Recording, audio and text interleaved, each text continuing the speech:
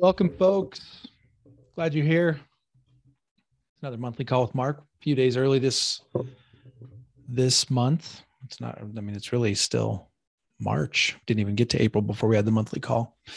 Excited to talk to you today about marketing and sales and making sure you understand the difference between the two, and making sure that as you figure out how to spend your time, you are spending it in a way that so there's harmony between all your activities basically and your goals. That's really what I'm talking about, because there have been so many times where I've had conversations with people, especially with coaches, where they tell me what they're going to do, and I can tell that there's a basic disconnect between their goals and their activities, and that's not obvious to them. And there's no reason it would be obvious to them because they're new to all of this. They haven't seen it for, a decade plus and across hundreds of businesses. So I want to talk about this today. I want to put some stuff on the screen. I want to chat with the few of you who attend live. The beauty of the private podcast thing, for those of you who actually want a chance to talk live, is that now that we do the private podcast, very few people come live. So if you ever want to chat, come to the live session. There will be an opportunity to talk because most people are now consuming this through the podcast. Okay.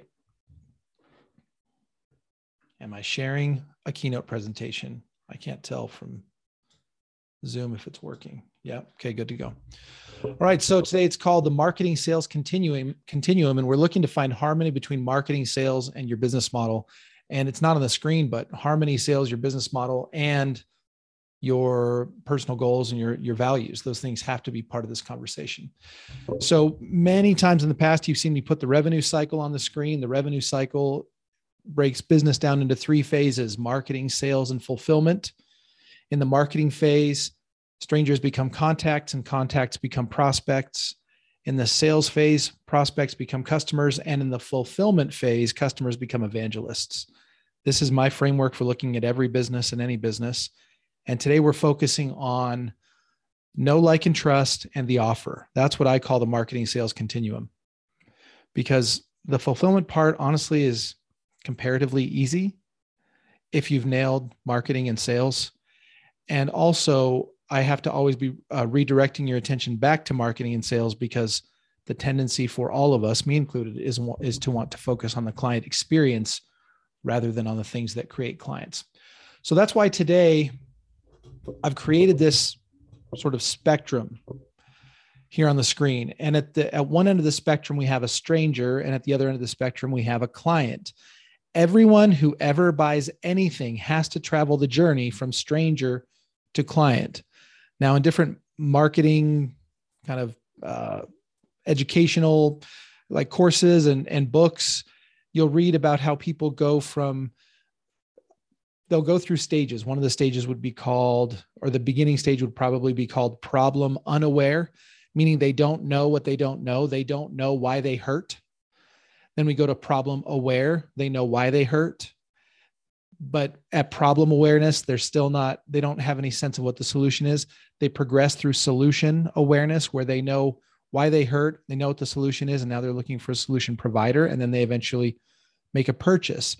We can overlay this marketing and sales continuum with that, where in order for a person to actually have to make a purchase, even once they become solution aware, they still have to know, like, and trust the provider, and they have to accept an offer that the provider makes. No one ever buys anything unless know, like, and trust are in place, and until someone makes them an offer. So the question becomes for us, what is the most efficient way for me to move people along this journey? Oh, by the way, I put up another slide here on the screen that shows more of a funnel view of this thing, because we tend to visualize this idea as a funnel. Later on in the conversation, I'll talk about why I don't love the funnel paradigm for every business or for every business owner. But in a funnel, you can think of a stranger being at the top of the funnel and a client being at the bottom of the funnel. And as they move their way through the funnel, they progress through knowing you, liking you, and trusting you, and hearing your offer, and then they become a client. So if you're listening to this, it's fine if you get a sort of a funnel, visualize a funnel in your mind as you listen. But I would prefer to have you think of it as a continuum where they start at stranger and they finish at client, because I think that's closer to a representation of how our world, especially in the coaching world and in the freelance services world, actually tends to work. Okay. So the question becomes, what is the most efficient and effective way to help enough people complete the marketing and sales journey? We all know that it takes marketing and sales to make the amount of money we want to make, but what's the most efficient and effective way to do that?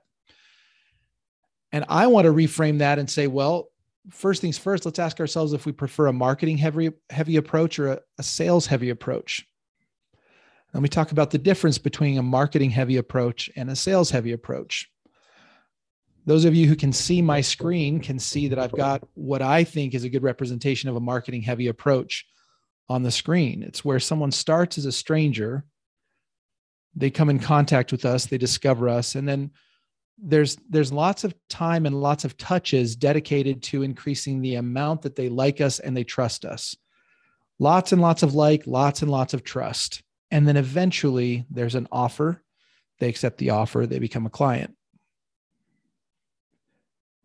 Examples of a marketing heavy approach, of course, would be a business where there's a podcast, or there's a social media feed, or there's a newsletter, or there's some combination of those, where lots of time and touches are dedicated to helping that person who used to be a stranger not just be aware of you, but actually like you and trust you in the specific context of their problem. Eventually, after there's lots of like and trust established, then there's an offer. And because the trust is so high, the sales phase is short and it's mostly just taking an order. There's not a lot of heavy lifting to be done in the sales phase because so much of that like and trust has already been accomplished. That's what I call a marketing heavy approach. And the businesses that take up the most room in our minds, in our community of coaches and freelancers, they tend to use a very marketing heavy approach. An extreme example of a marketing heavy approach would be someone selling a multi-$1,000 or even, a $10,000 plus coaching experience, or a mastermind, or a certification, all the things that we see sold in our world. They sell that, but they sell it strictly with maybe a few videos. Maybe they sell it with just a single sales page, and they don't have to talk to the individuals who are going to buy the thing. That's possible when there's so much like and so much trust already in the relationship that the actual offer itself is mostly just explaining some amount of detail about what's in the offer, what's in the experience, and then giving somebody a place to put their credit card. This is a marketing heavy approach. It leaves the salesperson, it leaves the sales process with very little work to do. But sometimes we see in our world, and we even hear recommended, a much more sales heavy approach. So where is my sales heavy slide? Okay, lost my place. All right. This is what a sales heavy approach looks like. First of all, the journey from stranger to client is much shorter. No like and trust and the offer are compressed into that much shorter period of time. And the like and trust factors have to be delivered kind of loudly, forcefully, because they don't have a lot of time, right? Meaning I don't have multiple weeks or multiple months during which that person naturally comes to like me and trust me and is prepared to hear my offer. So I have to really deliver a big dose of like and trust in a very short period of time. Well, what does that look like? What are some examples of that? I don't see this as much anymore, but maybe sort of late 2000s through the early 2010s, you'd get an email from somebody who you had opted into, and they're recommending somebody else's program. It's clearly an affiliate arrangement. You click through to their partner's sales funnel and you get hit with a super exciting webinar, you get hit with tons of testimonials, you get hit with big risk reversal messages around sort of like, here's, you'll get your money back, or this is where you get, the whole thing is valued at $11 million, but today it's 97. This is a very sales heavy approach that's designed to cause a conversion in an extremely compressed time frame. In our space, even in the coaching space, a very compressed approach to the marketing sales journey would be, I meet someone, I set up a consult. That consult lasts 20 to 30 minutes. At the end of that consult, I make them an offer. And not only do I make them an offer at the end of that consult, but I don't really leave them an opening to go and think about it. So we're talking about know, like, and trust, and the offer happening with a matter of hours or days. And I've got to pack all the like, all the trust, and the offer into that 120 or 30-minute sales call. And then I very often have to kind of play some games to, my bias is coming so clear here. I have to play some games to extract a yes or a no in the moment. This is a very sales heavy approach. Can it work? Absolutely, it can work. It can work to great effect. Do I choose it? I personally don't choose it. I've talked to, of course, many people who are building their businesses, and some of them are using more of a marketing approach and some are using more of a sales heavy approach. And I'll give you a guess as to which one has more sort of adrenaline in it, more stress, more excitement. A sales heavy kind of coach sounds something like, I have 3 consults set up this week, and I have 2 that I'm following up with. And one said that they had to put it on 3 different credit cards. But then after they talked to their husband and after they figured out those 3 credit cards, then they were going to get back with me. And I told them they had till Thursday if they wanted the bonus. And this is a very sales heavy approach. A marketing heavy approach sounds much more like, yeah, I've been publishing my podcast for a while now. A steady trickle of people are listening to it. And last week I had somebody reach out to me and ask me if it's possible to work with me one-on-one. I let them know that is possible. I gave them an idea of the price, and I told them if that sounded like it could be a fit for them, then we should go ahead and jump on a call and maybe talk about what it would look like to work together. And then when you get on that call, it's mostly just confirming the yes that's already in their head. It's not creating a yes that isn't in their head. A marketing heavy approach is the business of growing yeses in people's heads and then confirming them through a sales experience. Whether that's a webinar or a one-on-one sales call or whatever it is, we're just confirming the yes that's already there. A very sales heavy approach is one where we're having to create a yes that isn't already there. And can it work? Yes, it can work. I just happen to think that the more sales heavy approach tends to be more stressful. So I want to pause here, and I want to give the few of you who are here live a chance to chat with me about how you're hearing this. What are you hearing as it relates to a sales heavy approach versus a marketing heavy approach? What questions does it give you, if any? And if nobody raises their hand, it's no problem. We'll just keep talking. I think you all have the ability to go ahead and unmute yourselves if you want to. So is there something in between these two? Because, you asked the question, how do we take this journey from stranger to client in a most efficient, effective way? Mm-hmm. And I feel like you're giving us like 2 ends of the spectrum. So is there something in the center? Yeah, great question. Yes. And nothing really ever exists at the extreme. The thing I mentioned earlier about sort of this late 2010 or late 2000s, early 2010s kind of very aggressive approach, it still exists. That's probably the most extreme version of this that is out there, but I don't think it's typical anymore. What's more typical is definitely more of a hybrid approach. It's where you have a steady stream of like and trust kind of experiences for the person you're trying to serve, interrupted occasionally by a direct invitation. And that can look like a launch, depending on what you're selling. That can look like a launch. It can look like a one-on-one coach saying, I've had an opening in my calendar. I would love to work with one of you one-on-one. If that's appealing to you, reach out to me. So these things definitely tend to exist more in the middle of the spectrum than they do at either end of either extreme. There are those coaches occasionally who struggle to ever get out of the know, like, and trust phase into the sales phase.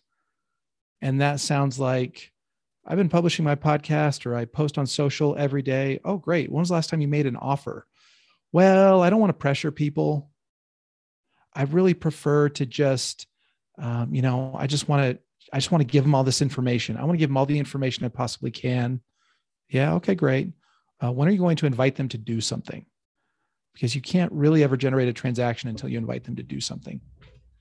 So yes, Hyo, the middle ground looks like a steady trickle of trust building experiences interrupted by an occasional invitation to do something else, to do something more. Great. And we'll talk more about specific examples of that. I think I've got Rachel's hand raised. Rachel, you want to unmute? Yes. So what I'm seeing from this is marketing heavy is longer term strategy, perhaps, and sales heavy is a little bit more short term. So I'm going into a little over 2 years of my business. And so when you're first starting and you're trying to build up that clientele, it's like the long-term strategy is good to do and practice, but then how do you balance that with needing the sales or, needing that business in the moment and not being able to wait as long? Can you tell me what you mean by needing business in the moment? I guess what I'm saying is like with the marketing heavy approach, you just kind of are relaxed and you're building the like and trust and they will come to you when they're ready, kind of situation. But if you're needing to bring in income to keep your business going, is that then you take a sales heavy approach in the beginning? Okay, great questions. First of all, I want to clarify one thing. You just said they kind of come to you when they're ready. That's actually not what I'm proposing. Okay. And it might sound like I'm playing word games here, but this process, even a marketing heavy approach, does not work without direct invitations. And direct invitations are the responsibility of the provider. So it does mean inviting people to take another, a next step with you, go to another level with you. That's our job. Otherwise, we'll probably never generate a transaction. So this isn't a marketing heavy approach is not if you build it, they will come.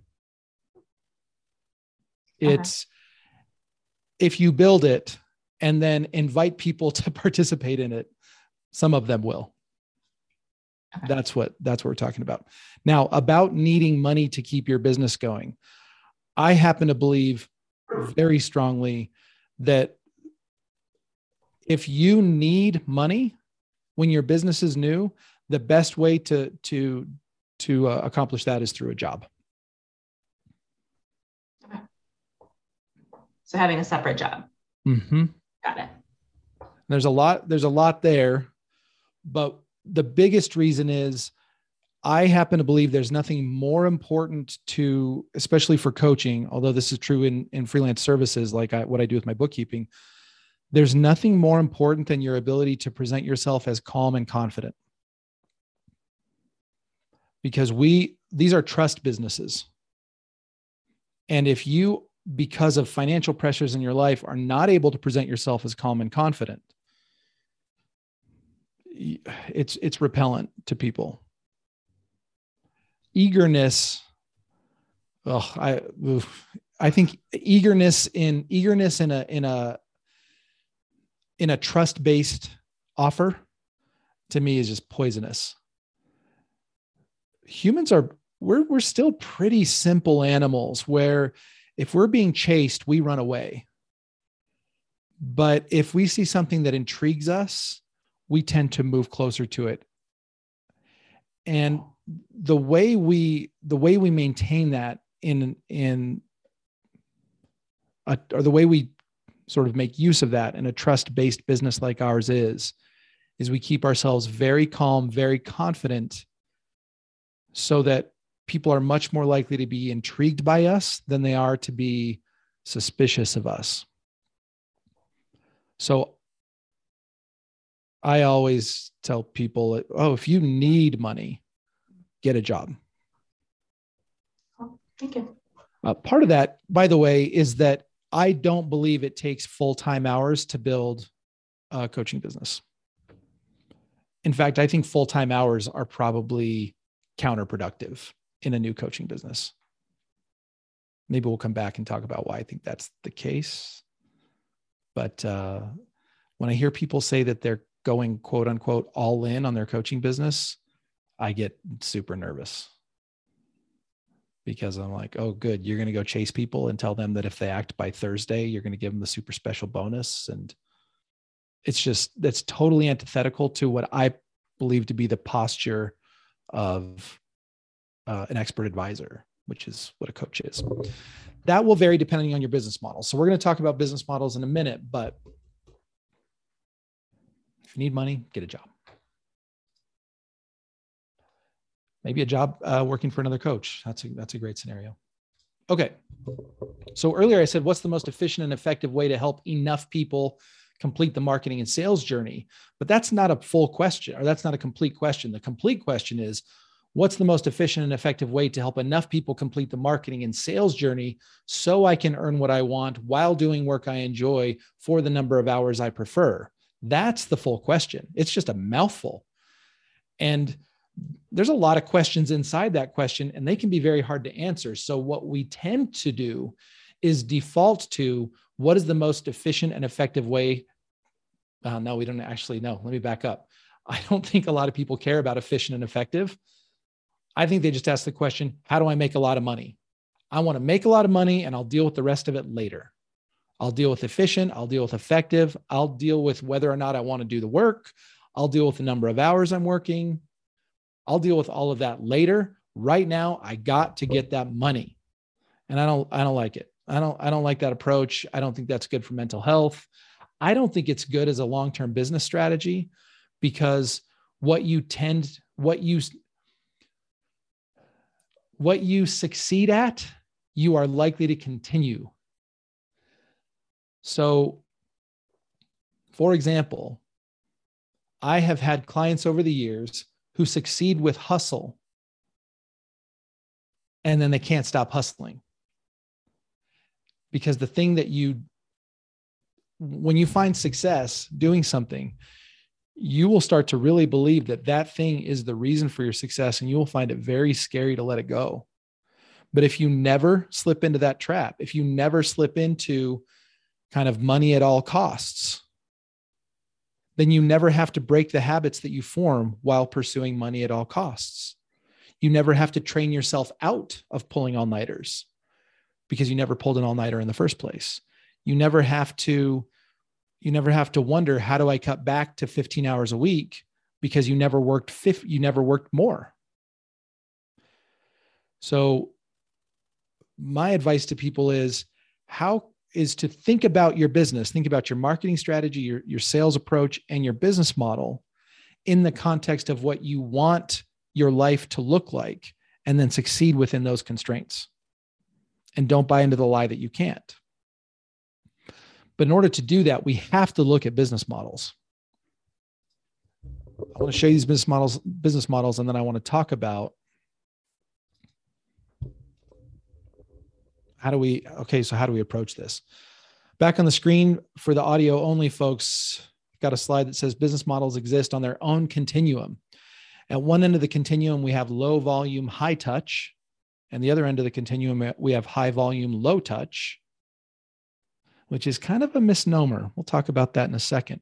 But at the low volume, high touch end of the spectrum, we have obviously one-on-one coaching. For freelance service providers like me, we would have freelance services where we have relatively few clients at a relatively high monthly fee or retainer. My CFO business for the last 4 years was a low volume, high touch business where just a few clients paid me $3,000 a month, and that was it. That's the whole business. Let's Do the Books is closer to a high volume, low touch business because of the sliding scale fee structure. You can be happy in both, but they're very different games, and you don't want to play them as though they're the same game.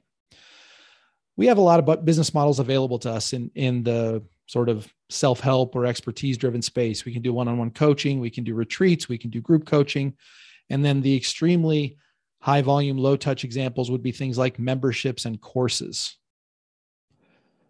Something that I don't love is what I believe to be a prevailing belief that high volume, low touch is actually the holy grail, and that everything we're doing in our business is mostly so that we can someday arrive at high volume, low touch.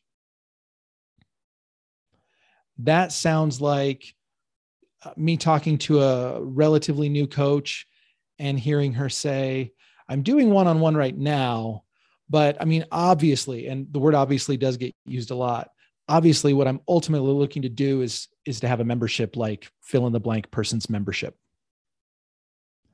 Or I really got to get into groups.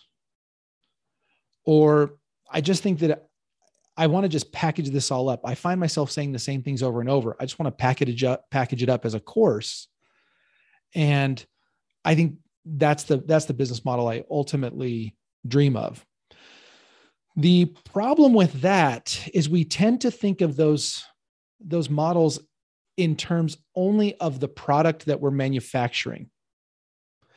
So memberships are appealing to us because I can have 1,000 people on the call at the same time, because 100,000 people could be my member in my membership. And I perceive that to be the same amount of work as if I had just a few one-on-one clients. The same thing applies to groups. The same thing applies to courses. Well, I'm repeating myself so much. I just want to put it in a course, and that's scalable, quote unquote. That's scalable. Maybe. But what comes with high volume, low touch is a lot of other kinds of work. So if we look at low volume, high touch, we have one-on-one coaching where there's relatively less marketing activity, less tech, meaning it requires less software platforms, a smaller team, because we don't have to have a Facebook ads manager and an online business manager to manage the tech.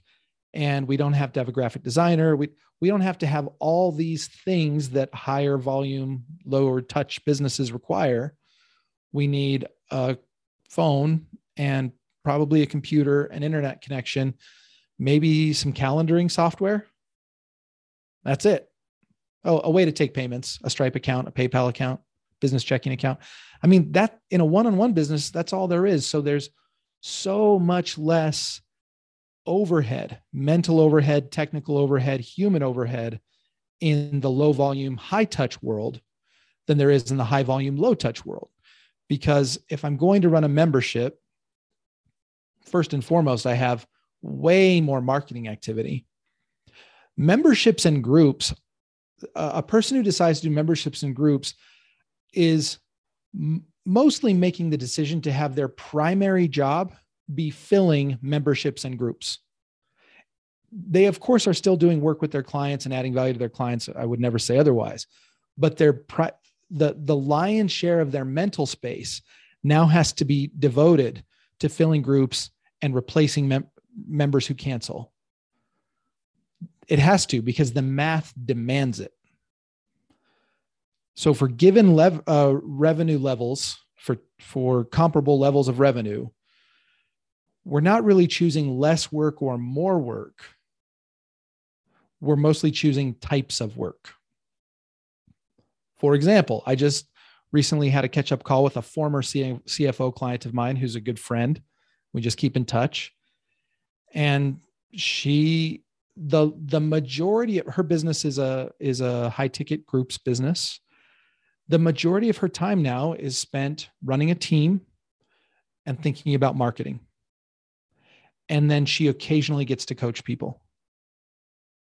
That's her business now. I have another friend, also a client, who is in a high ticket one-on-one business. And she has a virtual assistant, and she has, she does have a website, I guess, but she spends 80 plus, maybe 90% of her time with clients, and maybe 10 to 15% of her time in administration and marketing. Whereas my other friend spends probably 80 to 90% of her time in marketing and administration, and actually probably less than 10% of her time coaching. It's not that one of those is better or worse. Some of you come from a background of leadership and management and building things. And when you hear that, you say, that's perfect. I want to be the CEO of that coaching company, spending 80 to 90% of my time in marketing and administration. Perfect.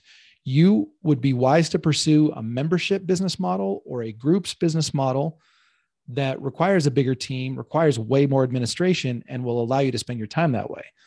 If you got into this business because you were excited to pursue coaching and help people with the tools that you've developed yourself and learned, then something more in the end of one-on-one coaching, maybe some groups, maybe some retreats, is going to be much better suited to how you want to spend your time.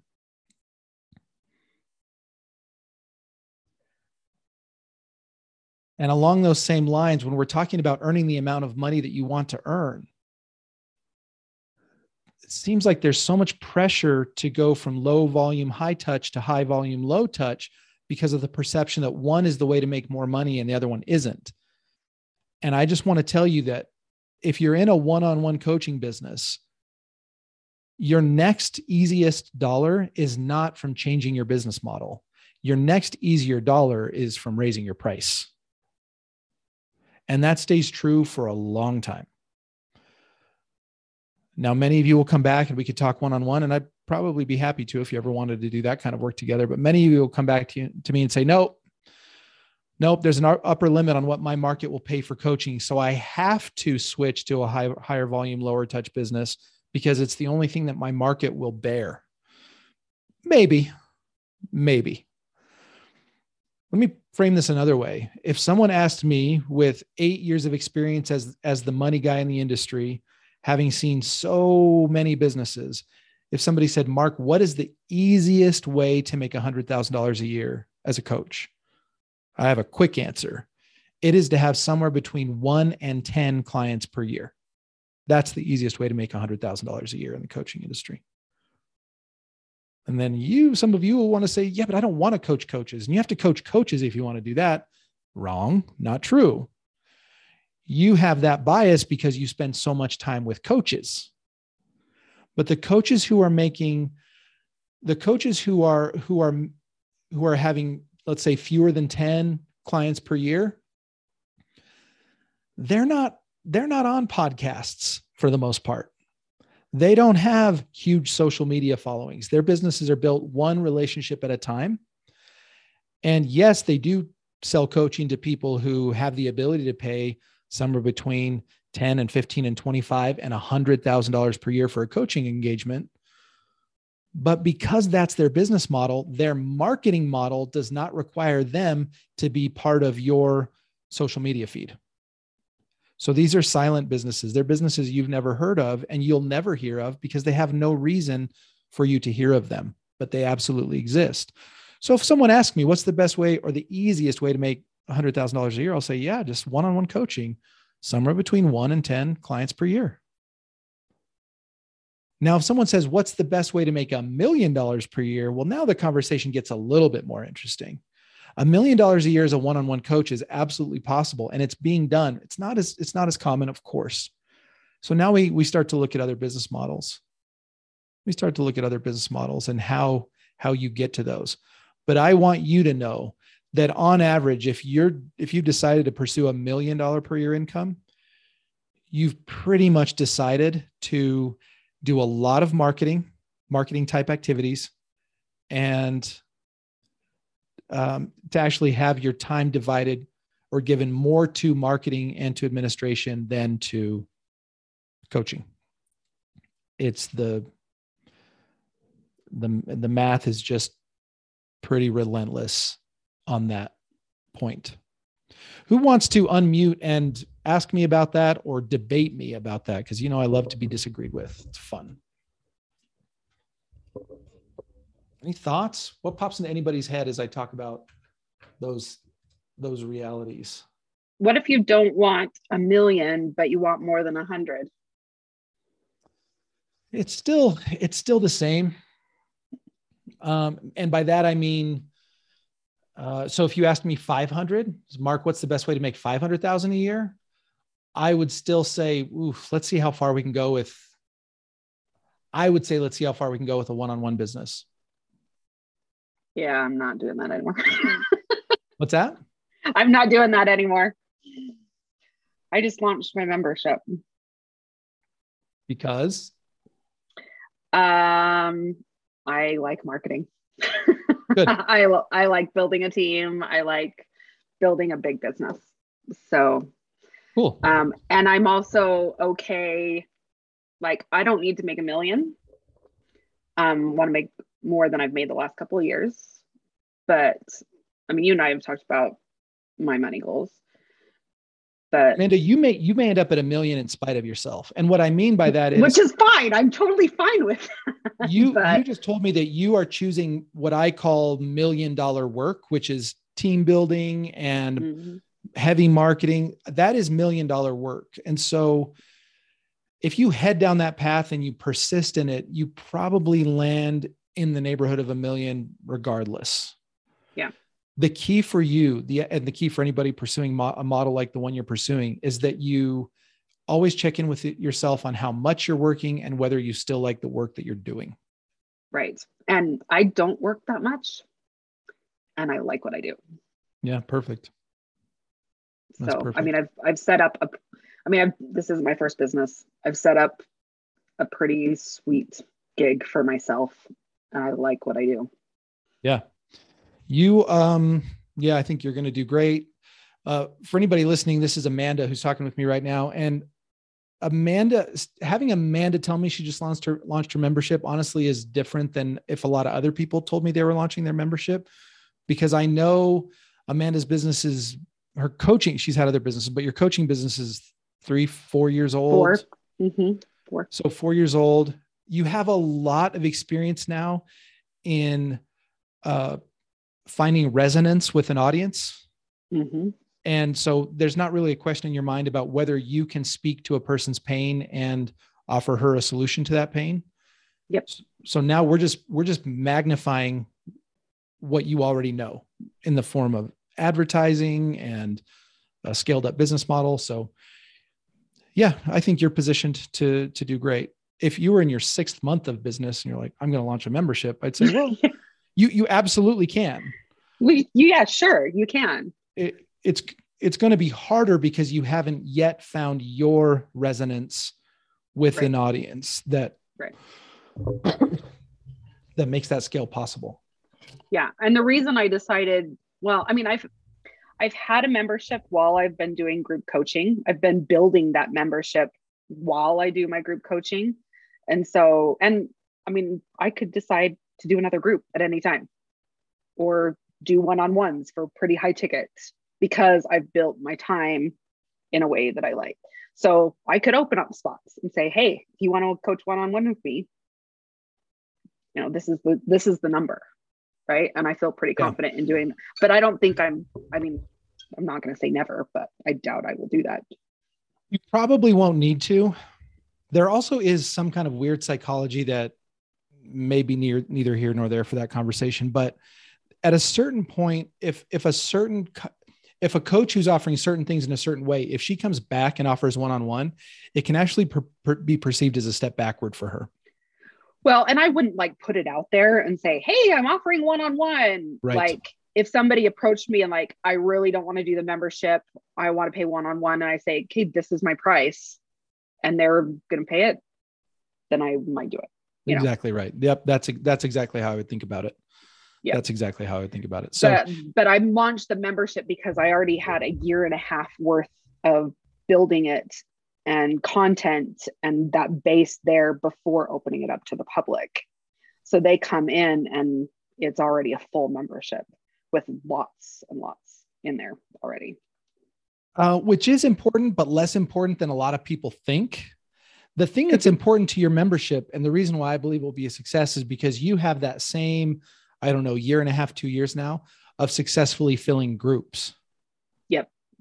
And filling groups and replenishing a membership. Everybody, please hear me. The word is replenishing a membership, because that's the business of memberships. It's not building a membership. It is replenishing, because people are constantly leaving.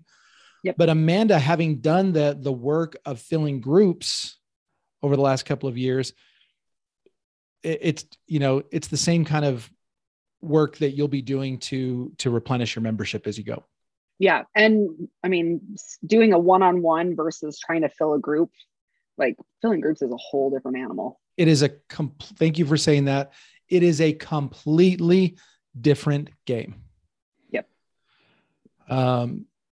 So yeah. And you've won at that game. And by the way, everybody listening, I believe, could win at that game. Sure. I don't want anyone to think that they have to in order to be in a business that they love. No, so I was really, really specific about the business that I wanted and building it. Yeah. So, and this is what I wanted. Yeah. I think it's going to be awesome. I'm excited. It's good. I have no doubt. While you're here, I want to ask you, do you plan to just offer a membership? Do you have a back-end offer in mind? No. Okay. At this point, no. I'm going to just sort of push on you and say, you're going to want one. I will tell you. What do you mean by back end? I mean, something that costs multiple $1,000s. Like a one-on-one or another group. Like the number in my head, if that was like, I would do a 12-week for maybe 10,000. There you go. It's something in the neighborhood. Now, everybody, here's why I'm saying this. Everybody I've ever worked with who has a very successful membership actually generates a high percentage of their profit. The money that goes into their pocket at the end of the day actually comes from the offer that they make after the membership. Right. So I do workshops, retreats, all that in addition, which is where like a large portion of my income comes from. Yeah. Cool. Awesome. I'm excited for you. Thanks. Excited for you. Who else? Rebecca, please. Hi, can you hear me okay? Yep. Okay, great, thanks.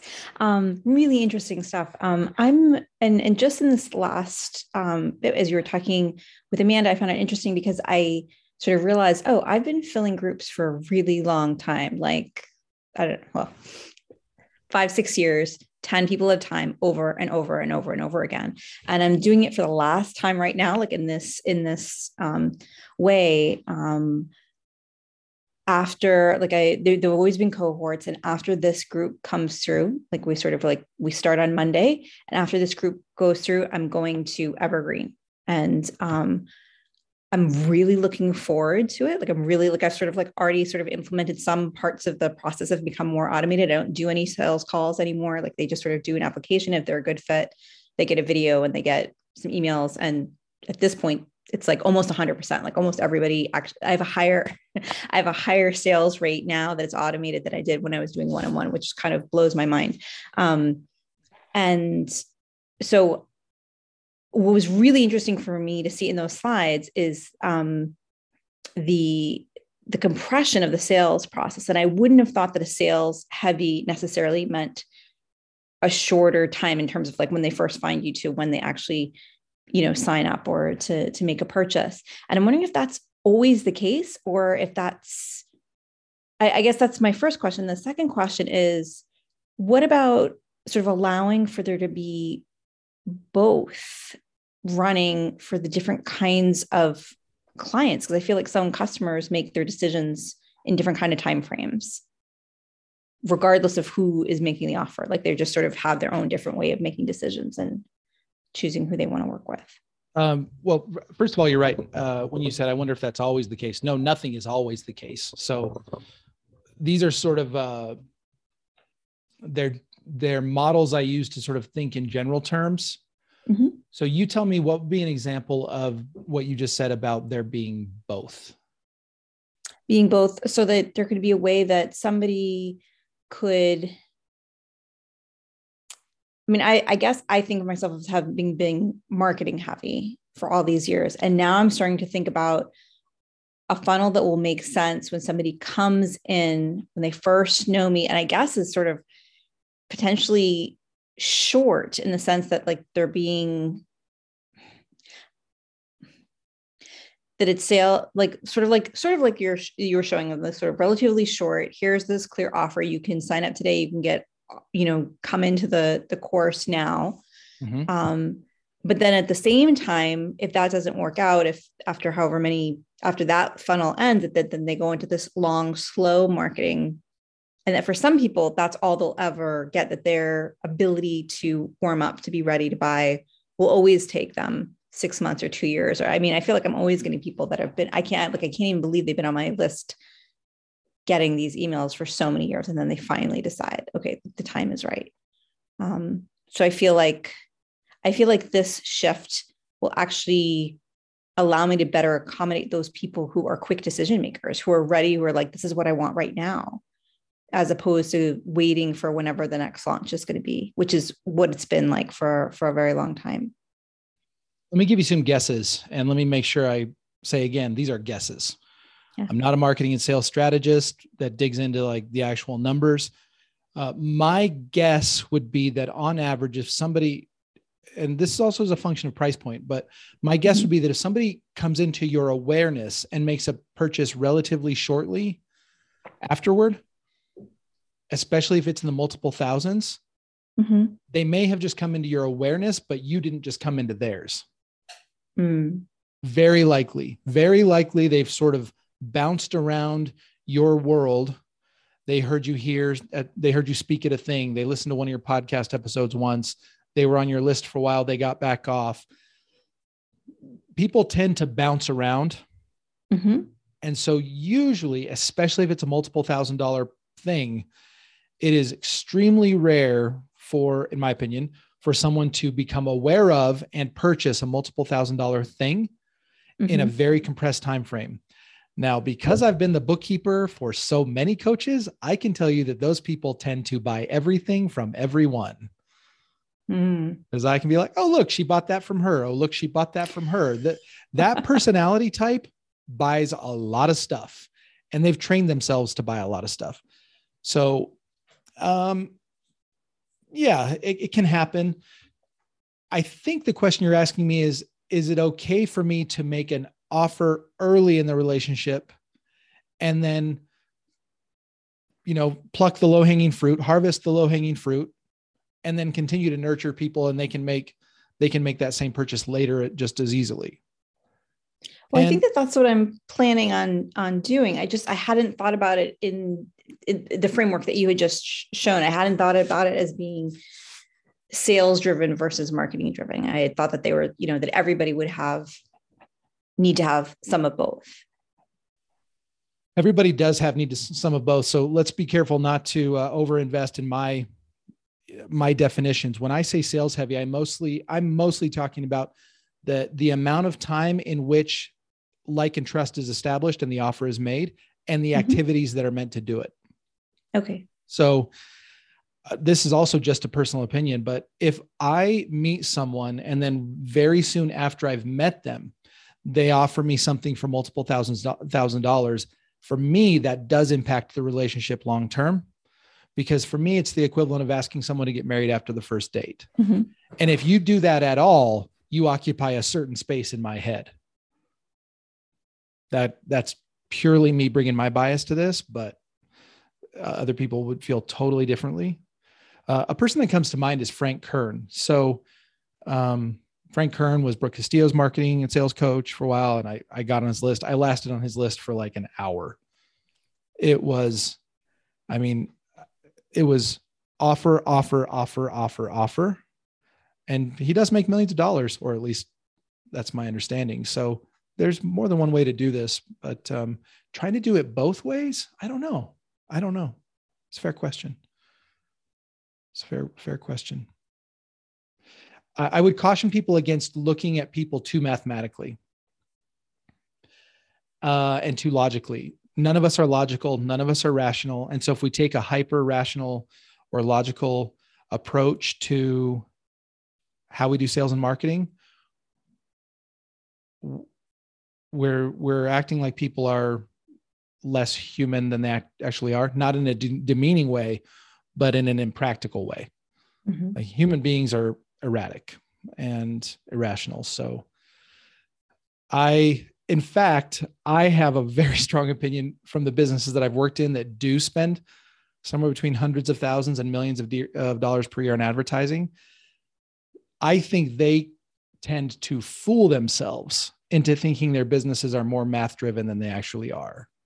And they're much more kind of organic and word of mouth than those people even realize. Anyway, can you make an offer early in the relationship? By all means, Rebecca, and then you can test and see what, see if you like how it's going. The key, so everybody, Rebecca said evergreen. She's taking what used to be a group coaching experience and she's making more of is it an evergreen course, or is it?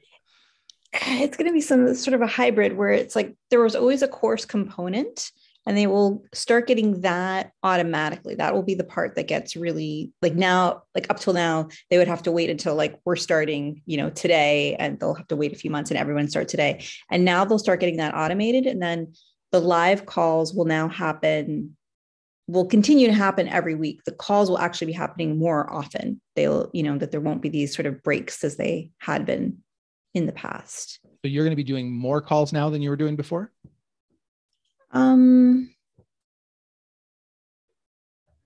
No, because I was doing multiple cohorts sometime. I think over the course of the year, probably not, because I would do multiple cohorts. Like if I had 20 people at a time, I'd be doing,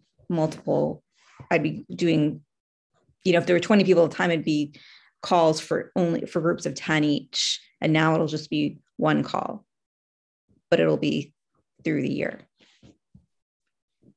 And if I get to large enough numbers, then it will be, when it gets to large enough numbers, then we'll add in additional calls. Are you going to advertise on Facebook? I will probably do some list building on Facebook. I'm not sure exactly how that's going to play out. That's my Facebook ads. My Facebook ads have been almost entirely like list building and a little bit of retargeting to my audience. Yeah. Okay. The program itself. I should have maybe phrased that more as a statement than a question. If you're going to make an evergreen business work, you're going to advertise on Facebook, or it will be really feast and famine. Unless you have some other way to have a lot of people become aware of you. Because a lot of people have to become aware of you. You think it needs to be more so over the course of a year than if it were launch driven?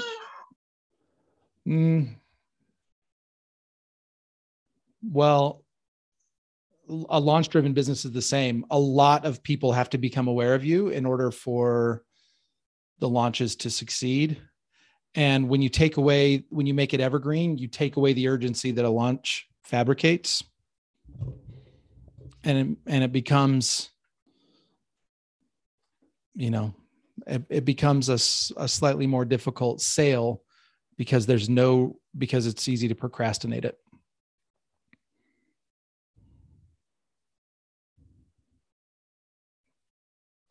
Anybody else want to chat? Good to talk to you, Rebecca. Anybody else have thoughts along those lines?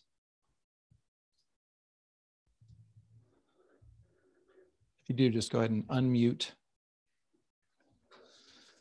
Okay, let's conclude. Let's head toward concluding by talking about this. I want to talk about and hopefully clarify the difference between marketing activities and sales activities.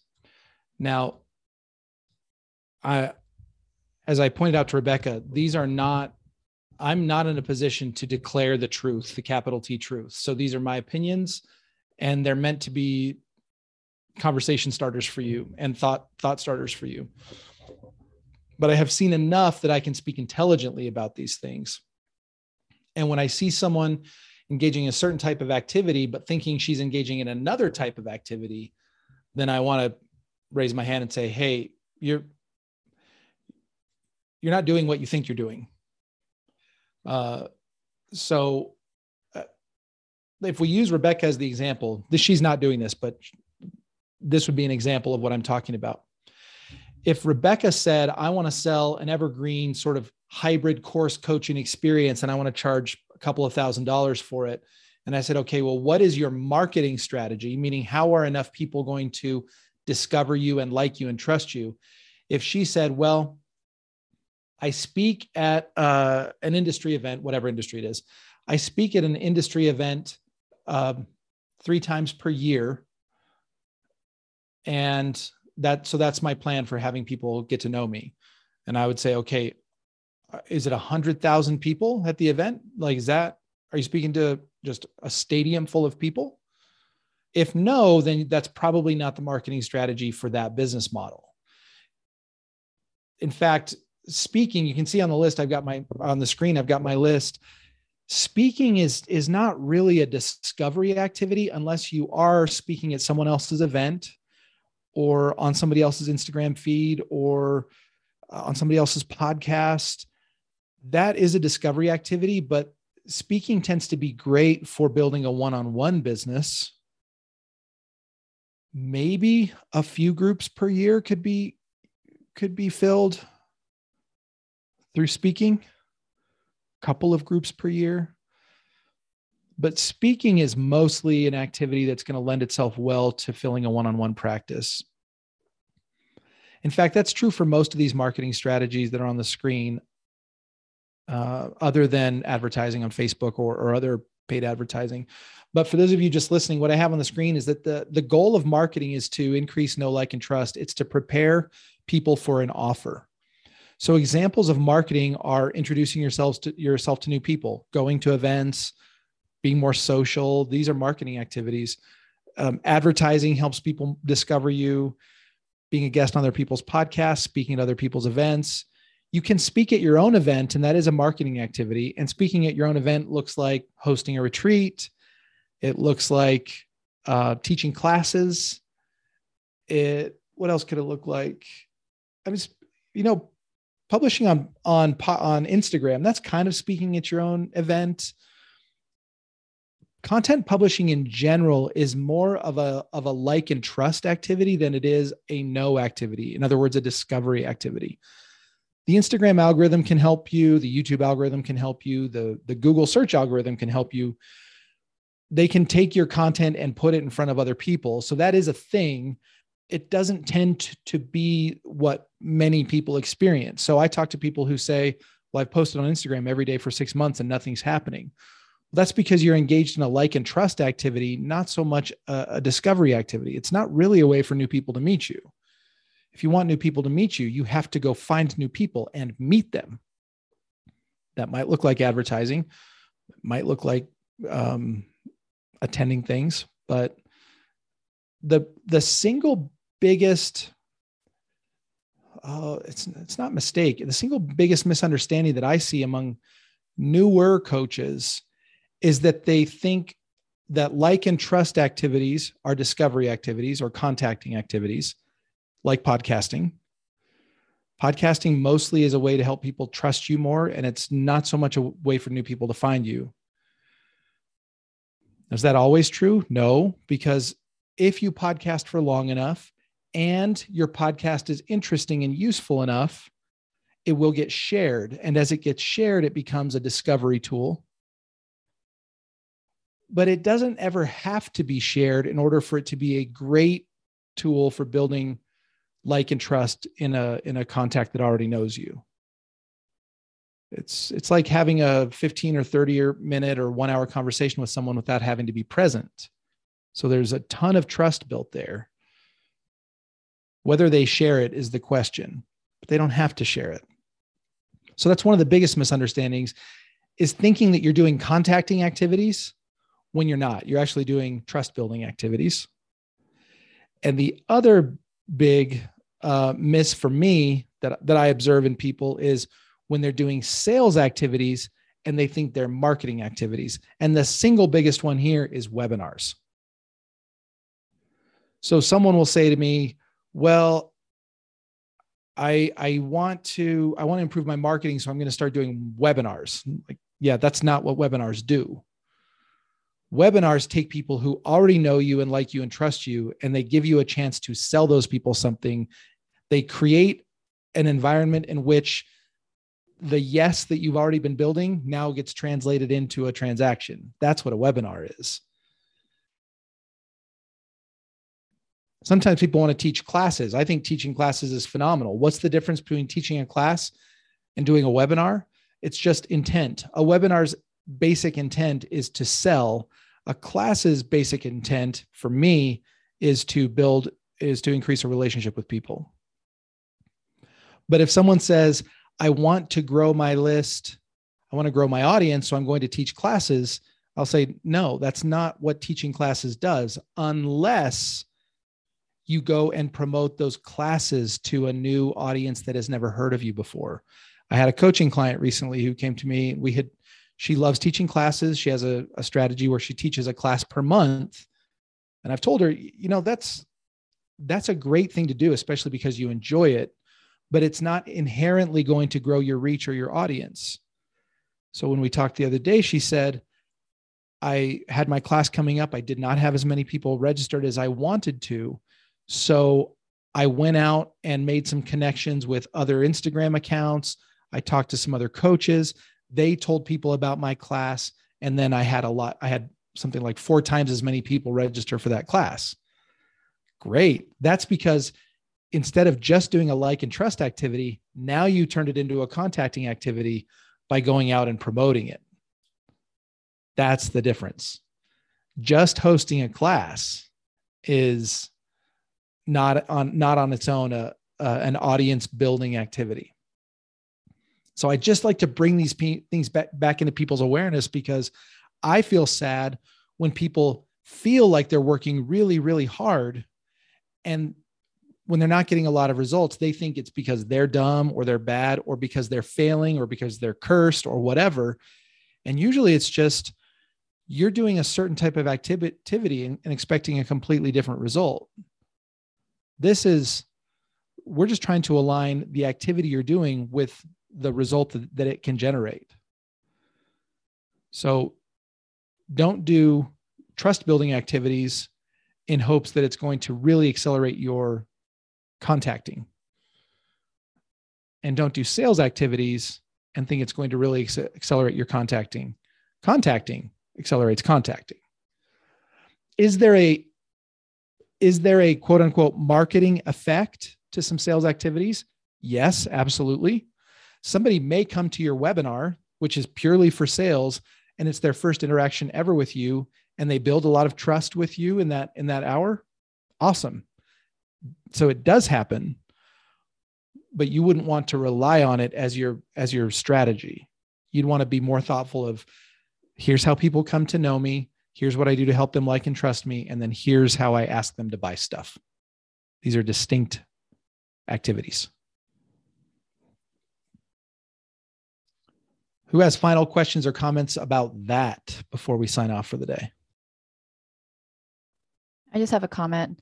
Yeah, So it seems like in my brain, like as I'm thinking about the marketing continuum, it's like the continuum is made up of like little invitations for a stranger to move through the continuum, right? Like I am inviting you to get to know me. Like that's list building, right? I'm inviting you, I'm going to make an offer and invite you to get to like me. I'm going to make you an offer and invite you to trust me. And we're like inviting them to make all these mini actionable steps to then get to like the offer. Am I kind of hearing that right? Or maybe, but they may not even be that. They may not be discrete invitations or even, they may not be actual invitations. So when I send somebody my newsletter, if I write a newsletter, I'm not explicitly inviting them to like me and trust me. But if the content I write touches on their pain and kind of hints at a hope for a solution, and if they like my style, then the like and trust is happening as a natural consequence of those touches. You might have intermediate invitations. So somebody might know me, and then along their path to an offer, maybe I do invite them to a class, and in that class we have a one-on-one interaction, and then the like and trust goes way up because of that one-on-one interaction. And then down the road, they're more prepared for whatever offer I'm making. So these things can happen very organically. Sometimes people make them very mathematical. It's like they want a prospect to do A and then B and then C and then, purchase or whatever. Fine. But especially in a one-on-one coaching business, funnel thinking, I don't think it's appropriate to a one-on-one coaching business. One-on-one coaching businesses are much more like gardening.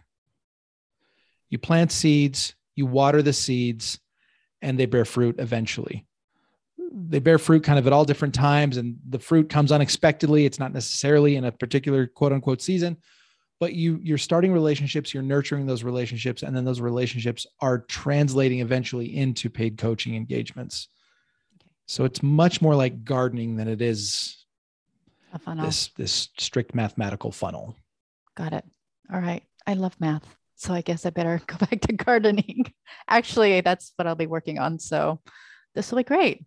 I'll have my brain into gardening. If you love math, make use of it. Make use of that love. I think that a lot of people are surprised by the true math of a one-on-one coaching business. In a one-on-one coaching business, it tends to be true that a very high percentage of people who really like and trust you end up hiring you. Whereas in a membership business, it tends to be that a very low percentage of the people who really like and trust you end up consuming that membership. And that's fine because the math is still amazing for those successful memberships, but it's such a different game than in a one-on-one. A one-on-one business requires patience more than anything else. We were talking earlier with Rachel about we were having a conversation about what if I feel like I need some money now?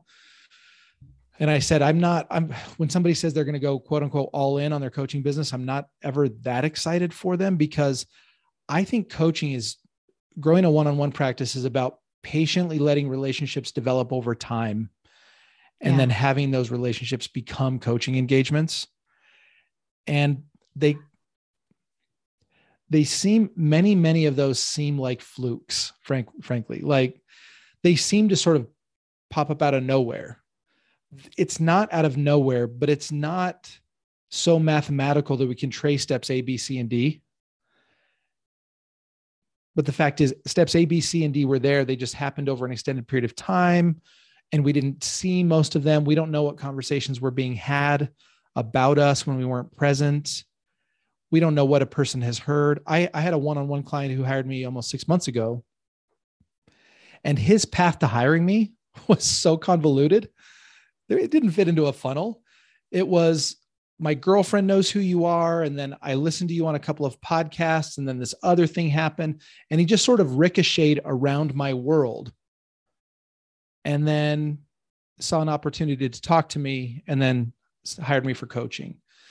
That doesn't mean that we as coaches are doomed to have it be totally sporadic. It just means it will take time for the relationships we're building to bear fruit on a pretty consistent basis so that things smooth out. Got it. All right. I love that imagery. That is super helpful. Thank you. Thank you. Hey, ladies, fun to chat with you. Maybe in another call, we'll kind of take that idea of gardening further, and we'll talk about relationship mapping, which is one of my favorite things to do. And I will say I have a very strong bias. I have a very strong bias toward one-on-one coaching businesses. And part of the reason I have that bias is because I know that lots of other people are going to do a great job promoting the benefits of memberships and groups and high volume business models. And I believe those businesses are valuable and they do a ton of good work in the world. So there's nothing wrong there. I don't think enough people are saying, hey, by the way, a one-on-one coaching business is one of the most elegant business models that a free market has to offer. It's beautiful. It's beautiful. And it gets overlooked. It gets viewed as a stepping stone to other things. And it does not need to be. So I will let all those other people talk about the power of memberships and everything else. And I'll be over here saying, by the way, a one-on-one business can be a pretty great business. Thanks for being here. Thanks for chatting with me. And we'll talk to you in the next one. See you.